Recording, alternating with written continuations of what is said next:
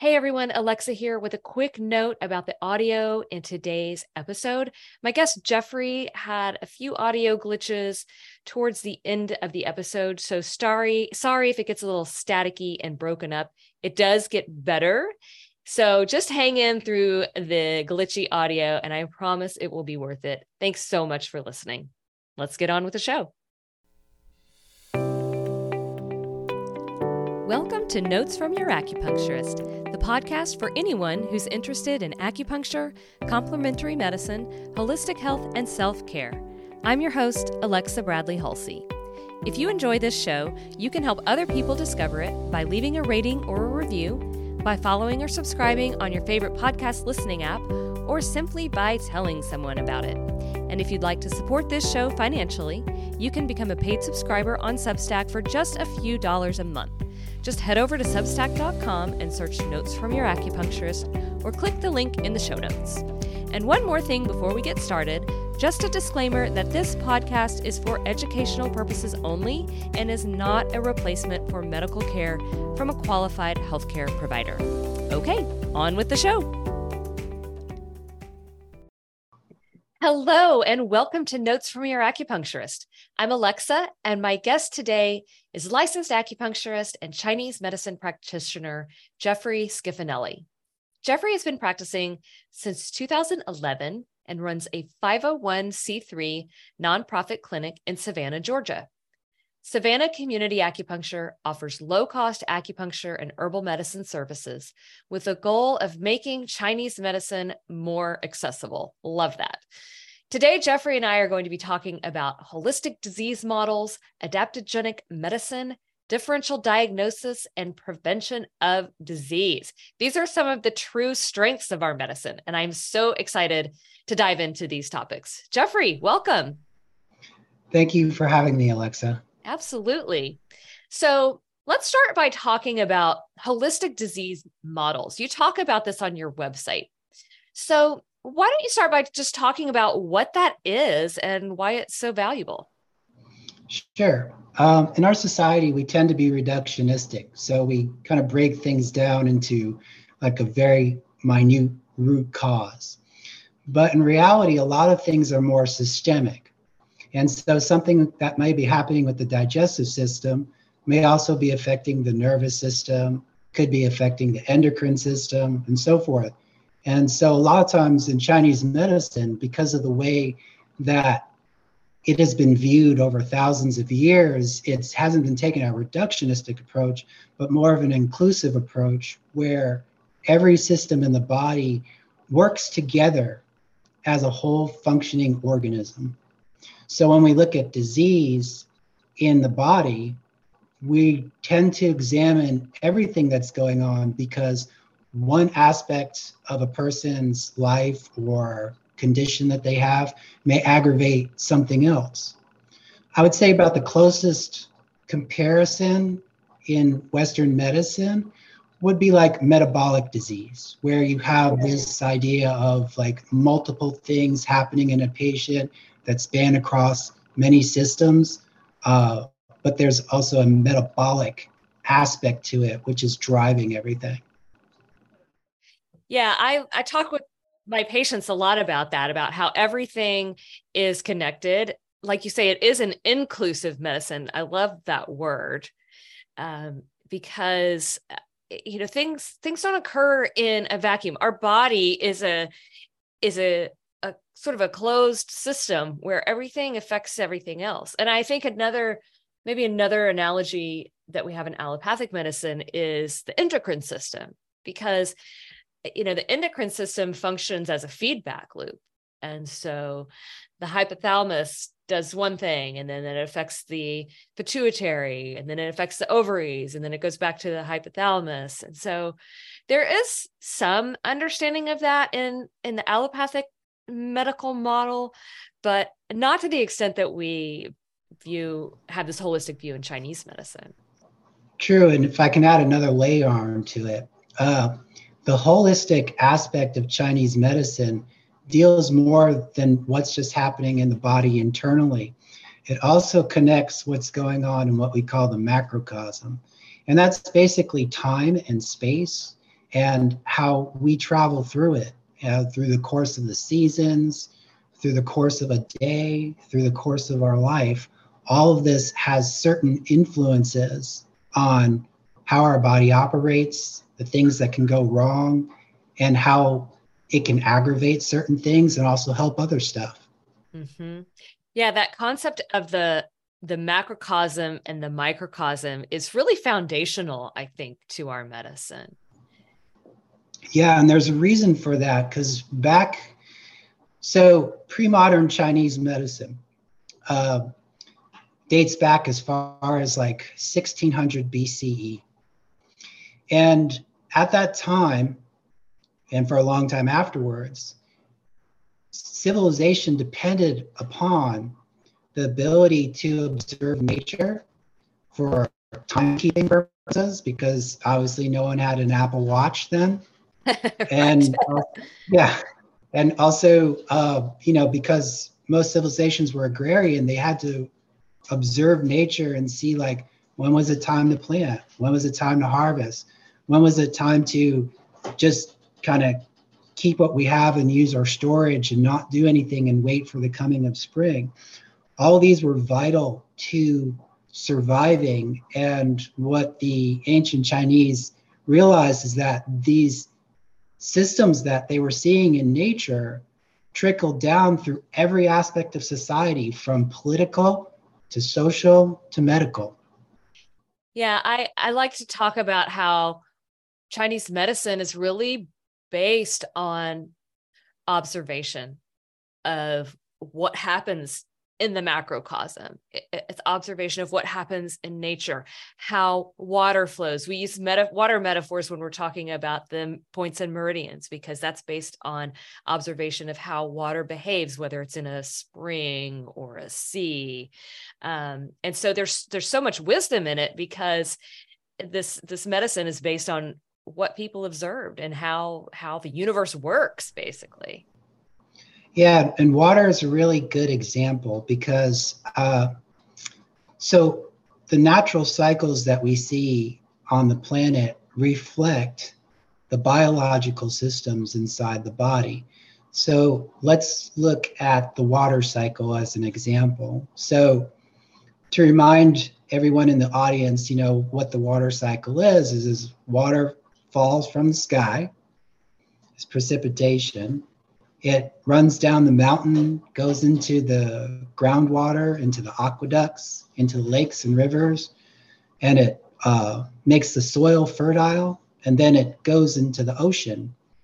And then heat causes the water to vaporize, and it lifts up as if it's on wind. And that vapor then rises up into the sky. And when it rises into the sky, because it's so cold there, it turns into icicles, which form in the clouds. And then it rains again. When the clouds get too much full of moisture, then the rain starts again. And that whole life-giving process to the earth of the water cycle can be mapped to what we call the 6 conformations. So the 6 conformations are, for those who may be listening and go to Chinese medicine school, or have a Chinese medicine background, these are things like what may have been called the 6 stages in TCM school. And conformation is it's like an environment that adapts to the world around it. So it conforms, its structure changes based on its internal and external influences. So Taiyang would be the sky, and Yang Ming would be the mountain, and Tai Yin would be the soil. And each of these aspects, because of the way that Taiyan, Yang Ming, Tai Yin affect physiological function, we see them mirrored in something like the water cycle. Mm-hmm. And it helps to inform us as clinicians, because a lot of times when we're dealing with complex conditions, once again, getting back to that holistic model, if we try to look at it from a reductionist approach using Chinese medicine, we can get very lost, because a patient comes in and they're like, I can't sleep, my digestion's all messed up, I have anxiety, I have, hormonal imbalance on top of it. they come in with a wide array of symptoms, and to try to fit them into like a specific pattern becomes impossible. And that's where something like using the six conformations and understanding like how it works in nature, you start to see people as ecological systems, and you can see where things are off balance in one place and how that water cycle, to use as an example, is disrupted. Okay, there's not enough water in the ocean. This is a very common one, actually. Mm-hmm. And it could come out and manifest as night sweats or hot flashes. So the magnetic pull of the ocean is not allowing the water and the yang from the sunlight to be absorbed into the ocean. And as a result, it's just dry. It can't, there's no vapor coming up. And what little there isn't, the heat isn't trapped in the water, because that's what comes up on the other side is water and heat. And when there's not enough water, the heat just is rogue. It runs up with no anchor. And it's so interesting when you talk about the macrocosm too, the macrocosm, observation of the macrocosm doesn't just inform how we diagnose a disease. And we'll get to diagnosis in a minute, because I really want to talk with you about this too. But the macrocosm also informs how we approach a treatment. And so one example I can think of is, you mentioned seasons earlier, and we will formulate a different a treatment that is based on the season that we are in. So, for example, in summertime, acupuncturists, for the most part, at least this is what I do, I tend to needle my patients a little more superficially, because the chi is more on the surface of the body, because that is the nature of summer and the fire phase and excess yang that occurs in the summer. The chi sort of naturally lifts more to the surface of the body. So you don't have to needle a patient as deeply, because the chi is more superficial. And so we craft a treatment based on not only what we see in front of us in the patient, but what is going on in the world around us. Mm-hmm. Yeah, you kind of touched on a point that's brought up in the Neijing. And tell us, for our listeners who don't know what the Neijing is, tell us what the Neijing is. So the Neijing is one of the oldest Chinese medical texts. It was compiled during the Warring States periods, probably about 300 or 400 BC, around there.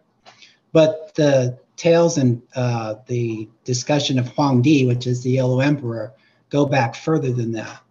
But I think the first compiled edition of it was somewhere during the Warring States period. So it's like Chinese medicine Bible. That and the Shanghan Lun are probably like two of the most prominent classics in Chinese medicine. And what the Neijing does is it lays down foundational precepts of Chinese medicine, and also gives some advice on how to engender yang, which was the most important thing. And when we say engender yang, we mean our life force and our ability to survive, the harsh realities that, especially around that time, people were experiencing, and how to thrive in situations, whether it's winter or summer, and also prepare for the next coming season, which was important. So getting back to what you were saying about needling patients superficially, or the idea of chi expansion during the summer. So at that time in summer, everything is in full bloom, so the chi is expanding. And as a result, you can go to bed later, and you can wake up a little earlier, and you can actually handle it better. And actually, it's a very good time of the year to start to get in the habit of waking up early if your schedule permits, and you can do that. Because waking up early is really important in Chinese medicine. It can have a profound effect on how you feel, also your mental and emotional state as well.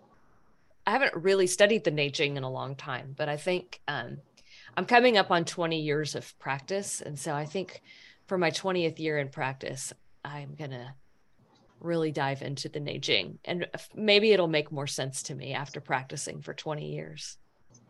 Yeah, the Neijing is something that,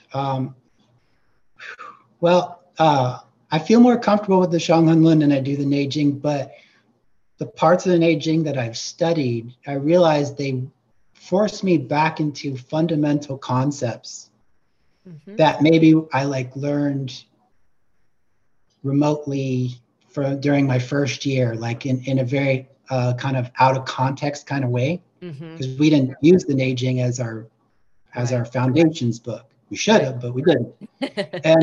and so whenever studying the classics in particular, you find yourself going over and over things that you kind of knew beforehand. Yeah. But then you suddenly realize there's another layer that you peel back, and it becomes more and more profound.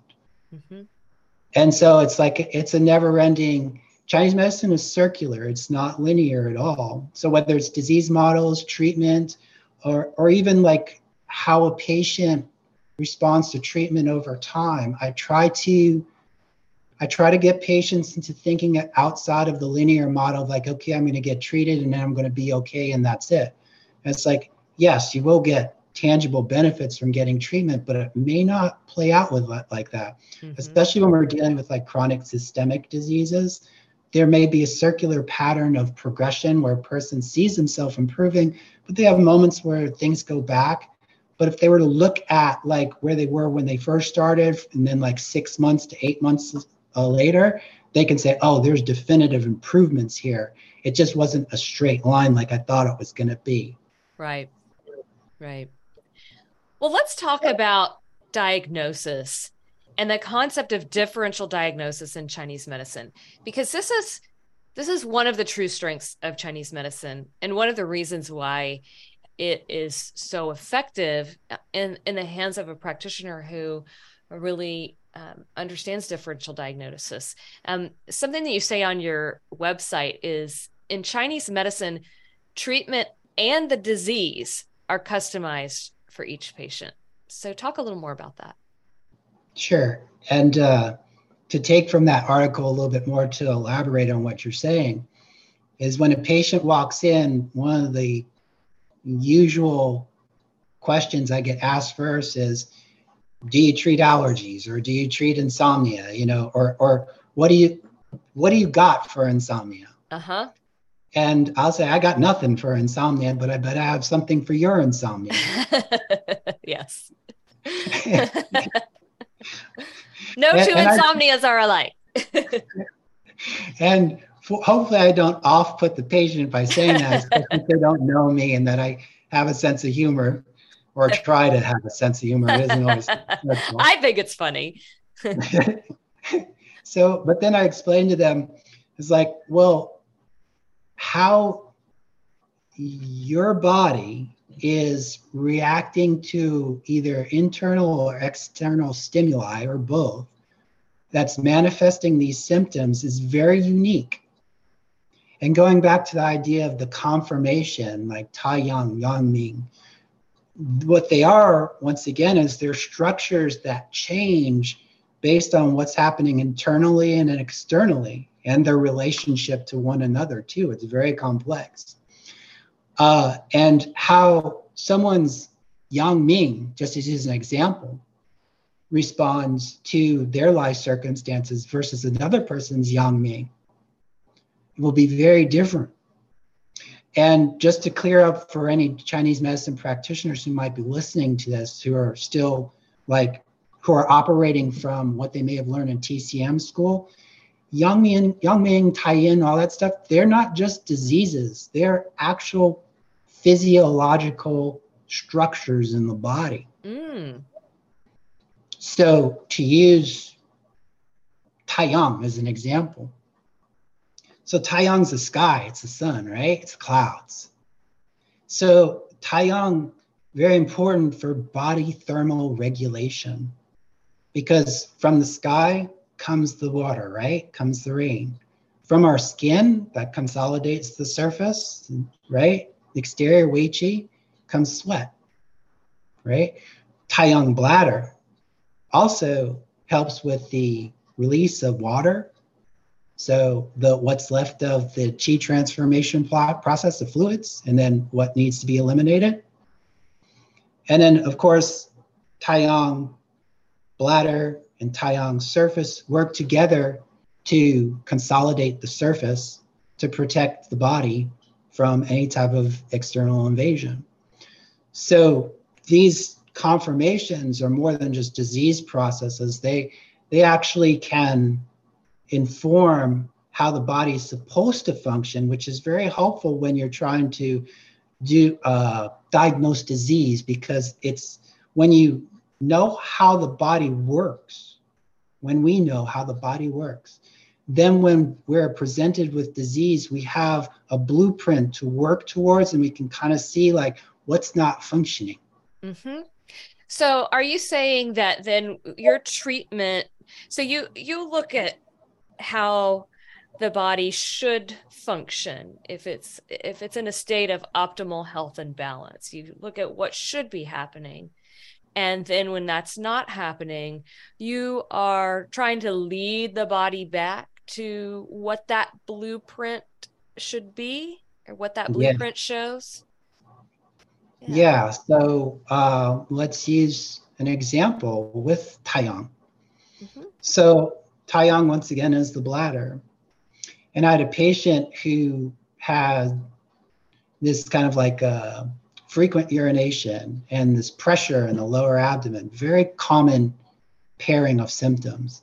And there's usually like a nervous system, anxiety-induced component to it, right? Or one feeds the other. A person gets the symptoms and then they get the anxiety, or they have the anxiety and they get the symptoms, right? And some of these patients get diagnosed with interstitial cystitis. Yes. Okay, and some people it's undiagnosed, but they have these symptoms and stuff, and it's hard because they can't go about their day without having to use the bathroom about 8 or 10 times. Right. So what's important with the bladder is the bladder must discharge evenly, and it should know when it's time to go, and it should know when it's time to stop. And so when there's a fluid dysregulation problem with Taiyang, this can create sort of a drying effect through the whole water cycle. And because the soft tissue of the bladder is associated with nutritive chi, which is basically blood, right? Mm-hmm. Or the beginning part of blood. And blood is very important for the smooth firing of the muscles in both our skeletal muscle and our smooth muscle. So if there's disruption with the water function in Taiyang, that will create a chain effect through the water cycle, and all of a sudden Jui Yin and Xiao Yang get affected too.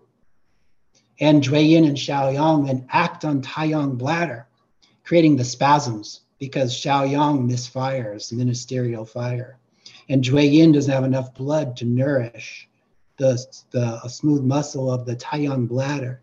But it all stemmed because somewhere along Taiyang, there was water dysregulation function. And then that created that whole domino effect. Mm-hmm. Yeah. And for our listeners out there who are maybe having trouble, making sense of some of the terminology that you're using, Taiyang and Jui Yin, and I think the important thing to keep in mind is that these terms describe, as you're saying, structures in the body, sort of blueprints for how the body should function at specific levels. And Chinese medicine practitioners and acupuncturists study these terms and what they mean in detail. For the average listener who didn't go to acupuncture school, I think what you just want to keep in mind is that there's a very sort of elegantly mapped out blueprint in our own body that is a reflection, again, of the macrocosm, of what's around us in the universe and in the natural world. Yeah, and actually, I can put it into more relatable terms. Let's do it. Okay, so I mean, what you just described is perfect. I'm saying what I was saying I'm going to put into more relatable terms. So what I was saying in more relatable terms, because I was thinking as I was speaking, and I speak in sixth confirmation all day, is imagine the sky stops dropping rain. Mm-hmm. And if the sky stops dropping rain, the soil gets dry. When the soil gets dry, the oceans dry up. When the oceans dry up, the vapor that's created in the condensation process, going back to the water cycle, also gets dry. When all that gets dry, things don't function right on the planet. Things dry up, they start to wither. Fire is likely to occur. That's why I was talking about ministerial fire. Mm-hmm. So to use the example of like the overactive bladder, sometimes that presentation can be because there's no rain coming from the sky and it's drying up the earth and the ocean. And as a result, people are experiencing these symptoms which reflect that dryness, that spasmodic heat that will sometimes affect the smooth muscle and so forth. Mm-hmm. Yeah, that's a great metaphor. I can visualize that. I feel like what you're talking about also relates to this concept of adaptogenic medicine. And some listeners might be familiar with adaptogenic herbs, and these are herbs that help the body cope with stress.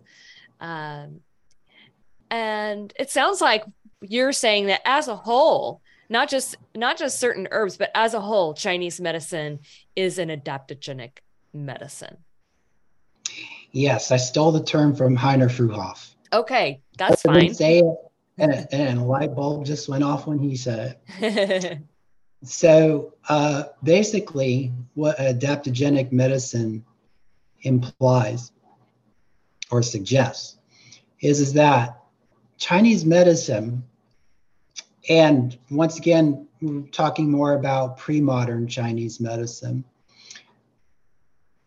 the viewpoint was to strengthen the body or to balance what was going on in the body so that the body could heal itself.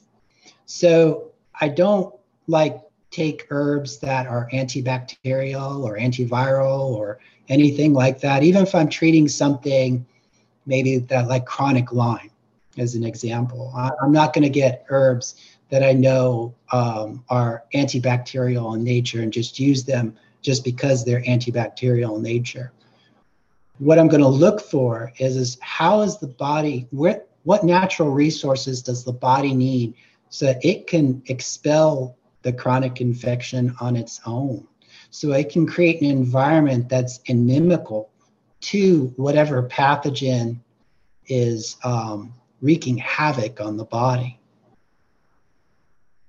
So because Chinese medicine is pre-scientific, and once again, this is Chinese medicine prior to the Cultural Revolution, and the reason I keep making this distinction is once the Cultural Revolution hit, Chinese medicine was reformed based on Maoist ideologies. And so materialism and a lot of modern type of thinking concepts were incorporated into Chinese medicine. And also because at that time, Chinese medicine was dealing with China was dealing with a very bad healthcare crisis. So they had to teach people very quickly to go out into the rural areas as barefoot doctors to help because they didn't have enough doctors. Most of them were persecuted. Mm-hmm. So they had to come up with a very straightforward system in order to be able to teach people quickly.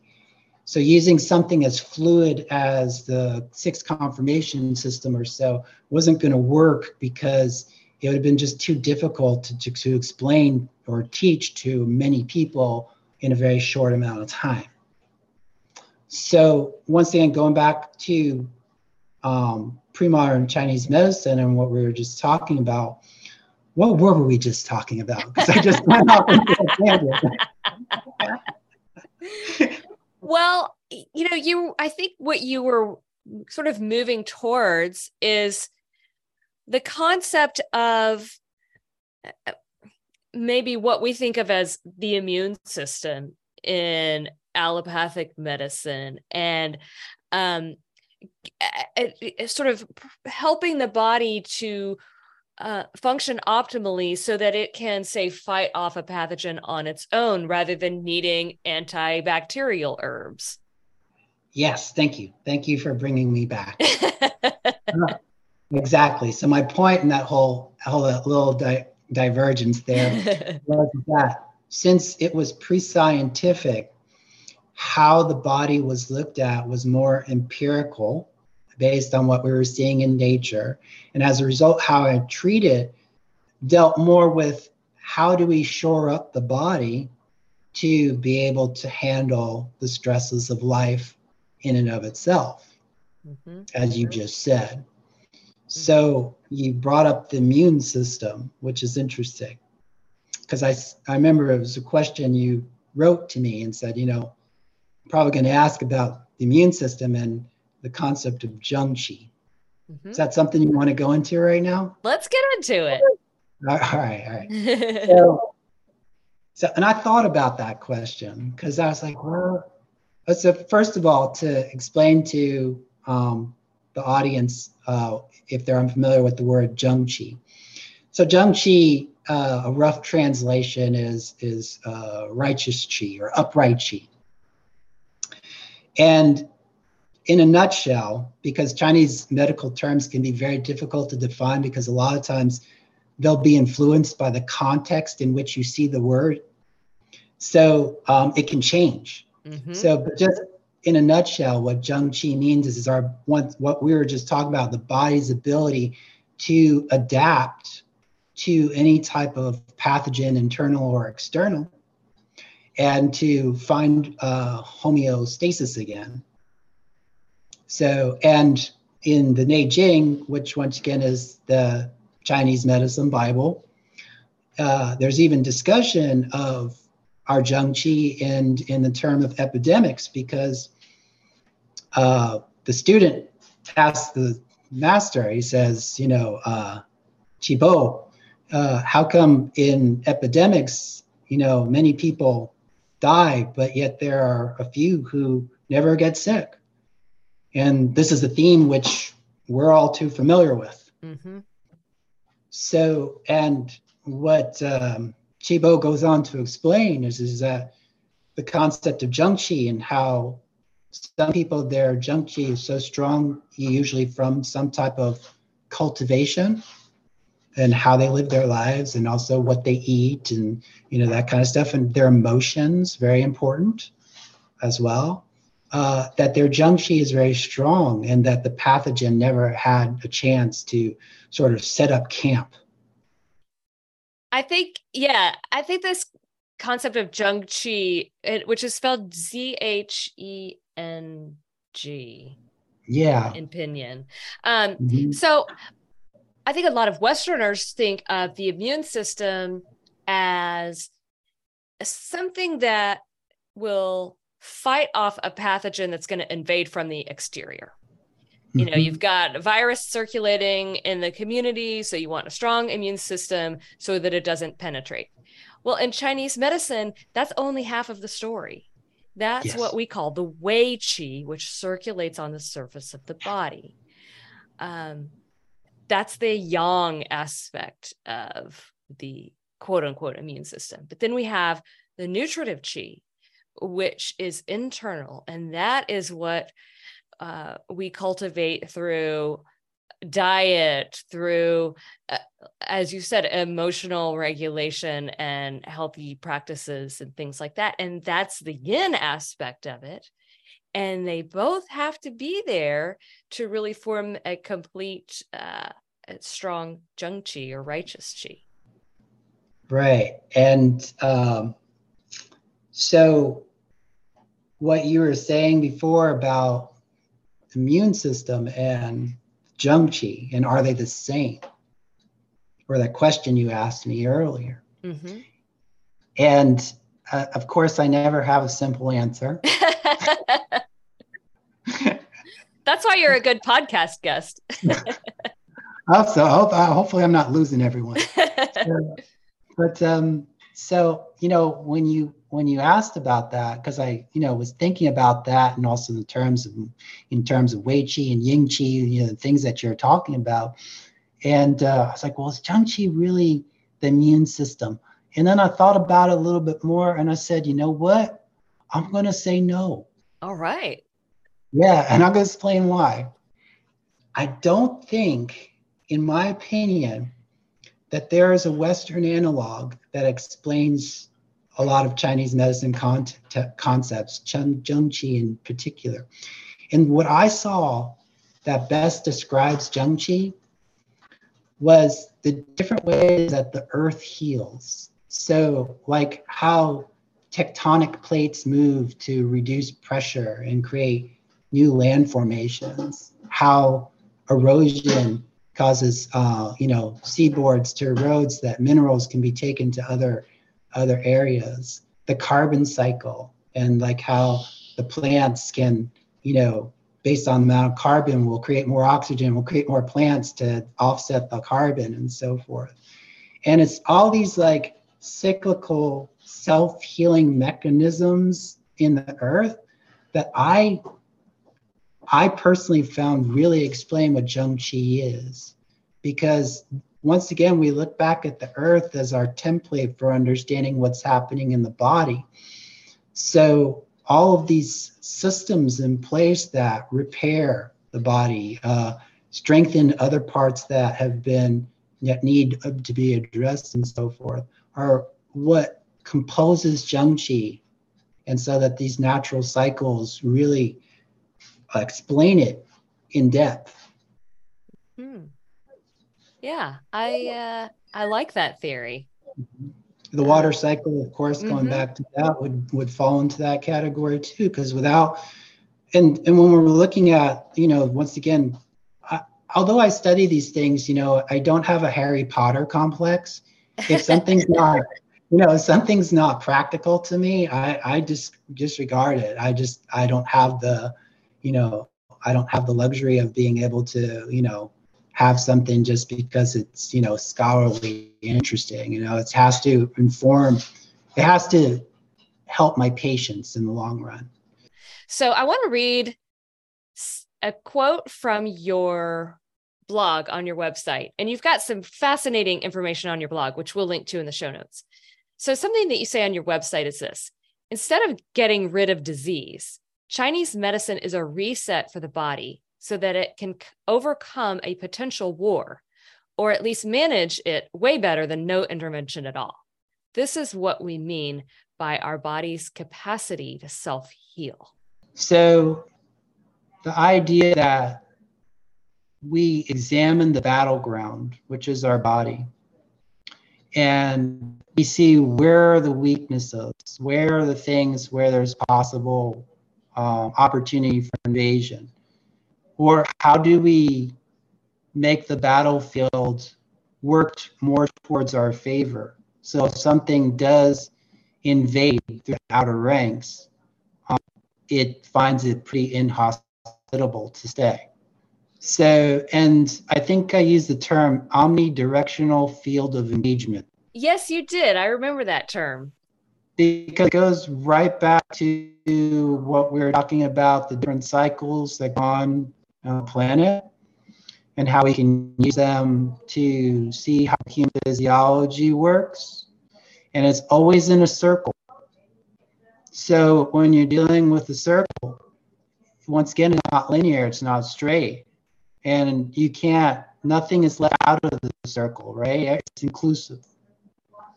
So when we look at ourselves and like how we can promote good health, just on a day-to-day, we have to look at not only like what we eat, but also our sleep, our social connections, our mental and emotional well-being.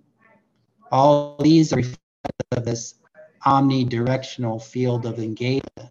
One of the things that I love about Chinese medicine is that it really continuously adapts to meet the needs of a world that is constantly changing.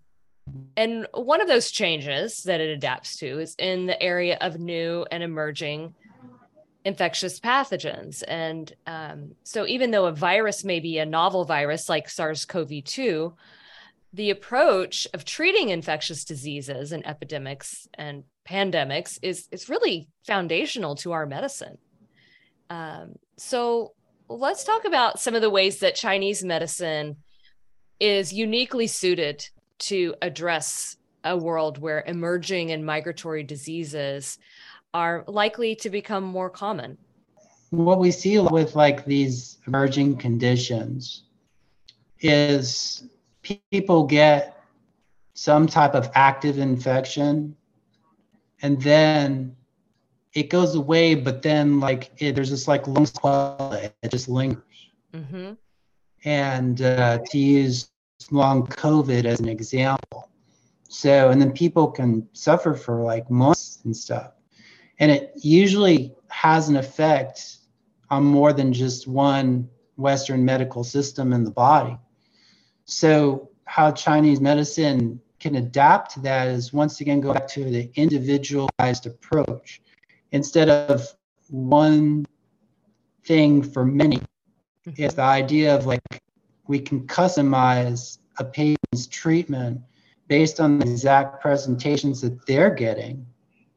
And that's what makes it very flexible, and how the virus changes and how the patients change either as a result of like remember COVID, like COVID changed depending on what the season was, you know, as far as pattern wise and symptom wise. So it would have been very hard to just like put out one COVID medication for everyone from Chinese standpoint, because it kept changing because the pathogen kept on evolving. Mm-hmm. Chinese medicine is so nimble in that way. It's so flexible, and we change our approach from one treatment to the next. And that's all depending on what we see in front of us, what's happening in the patient. And then again, as you say, what is happening in the larger macrocosm in the world around us. Well, we are coming up on our time here. So before we wrap up, is there anything else you'd like to add, or anything we haven't touched on yet? So I think in our society, you know, just in modern life in general, our technology divorces us from nature because we don't have to rely on nature as much as we did prior to technology, which is, you know, a great thing. I'm not knocking that. But there are important things going on around us cyclically, which can have a great effect on our lives. So sleep, knowing like when you can get away with less sleep and when you need more sleep. As the months go on and we go into fall and winter, you may notice you need more sleep. And it's not a bad thing. It's not like there's anything wrong with your body. That's just the way that the world is. The yang qi comes into the earth. It starts to hibernate. And we should do the same thing. Obviously, not to the extent of like a bear can do it, but, you know, we should respect that, you know, or like right now, how we can enjoy a little bit more of the expansion and, you know, have a little more fun and get outside, enjoy the sun, you know, but also keep in mind that the harvest is coming too. And with that, we're going to have to prepare by eating well and, you know, being fluid with our emotions and allowing things to, you know, process and being open about our, you know, emotional and mental state of mind, allow things to flow so that we can gather what we've cultivated once the fall comes along as well and start to store for the winter.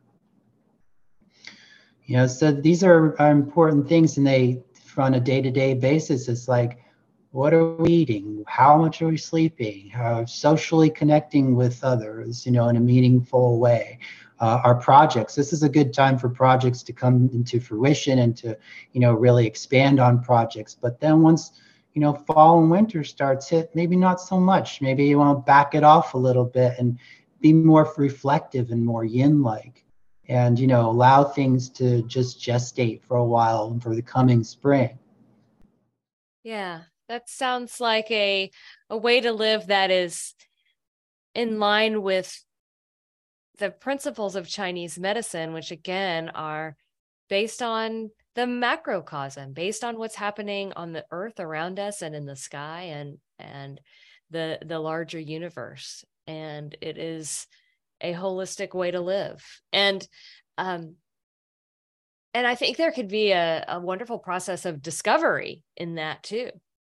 Like in summertime, I always wake up earlier in the morning, and it's like, oh yeah, well, that's because it's a young time. And so my body's just doing, it's just a reflection of what's happening in nature. And I think that helps us all feel more connected to one another and to the world around us. Yeah, you bring up a good point, about instincts, and that's really important. It's like you instinctually know to wake up earlier in the summer. It's a natural thing. And what I'd say to the general audience is don't deny your instincts, especially how much COVID really affected our instincts, because COVID and the PO, which is really important for our instinctual, our response to instincts. And the PO is the spirit associated with the lungs. And it's also the spirit associated with connecting with the world outside of us. And that has suffered so much with COVID that some people may feel very divorced from trusting themselves because they don't trust anyone outside in the world. A lot of institutions have totally betrayed them. And so there's a sense of distrust there. And so they can't find trust within themselves as well as the isolation of COVID. So getting back in touch with our instincts and so forth is so important, and probably something that really is important now with the things that have happened, so that people can see that, oh, hey, maybe I want to eat these foods right now. And that seems natural. And then as the winter goes along, okay, I'm going to eat more warming root vegetables, more seasonal stuff, because my body feels better when I do it. Don't ignore those instincts. So important. Well, you have shared so much just interesting information and also great advice. So if people are interested in working with you, if people are local to Savannah and want to come see you for acupuncture and Chinese herbs, or if people are just interested in learning more from you, where can people find you? Well, I have my nonprofit clinic, which is Savannah Community Acupuncture. That's probably the mainstay of what I do. So I'd say that anyone who's dealing with any type of chronic internal medicine condition and is looking for complementary ways to treat that, this would be a good source for them, because I not only believe in the holistic model of Chinese medicine, but I believe it should be accessible to the general public so that they can see, oh, hey, wait a minute, I can use this for more than just back pain. Yes. Amen to that. Yeah.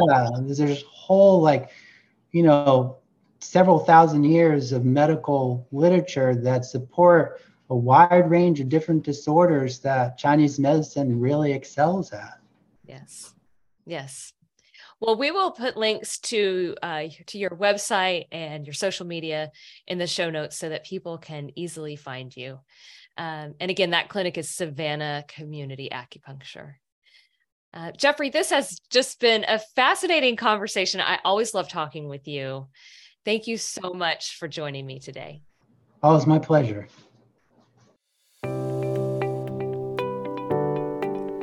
Thank you for listening to today's episode of Notes from Your Acupuncturist. If you liked what you heard, please follow this show, leave a rating or review, or just tell someone about it. And if you want to join the conversation, you can subscribe to Notes from Your Acupuncturist on Substack, where you can comment, ask questions, participate in discussion threads, watch videos, and read more of my reflections on acupuncture and healing. Huge thanks, as always, to our paid subscribers for helping keep this work sustainable. You too can become a paid subscriber for just a few dollars a month. Just head over to substack.com and search Notes from Your Acupuncturist, or click the link in the show notes. Until next time, This is Alexa Bradley Hulsey, your acupuncturist, signing off with love and gratitude.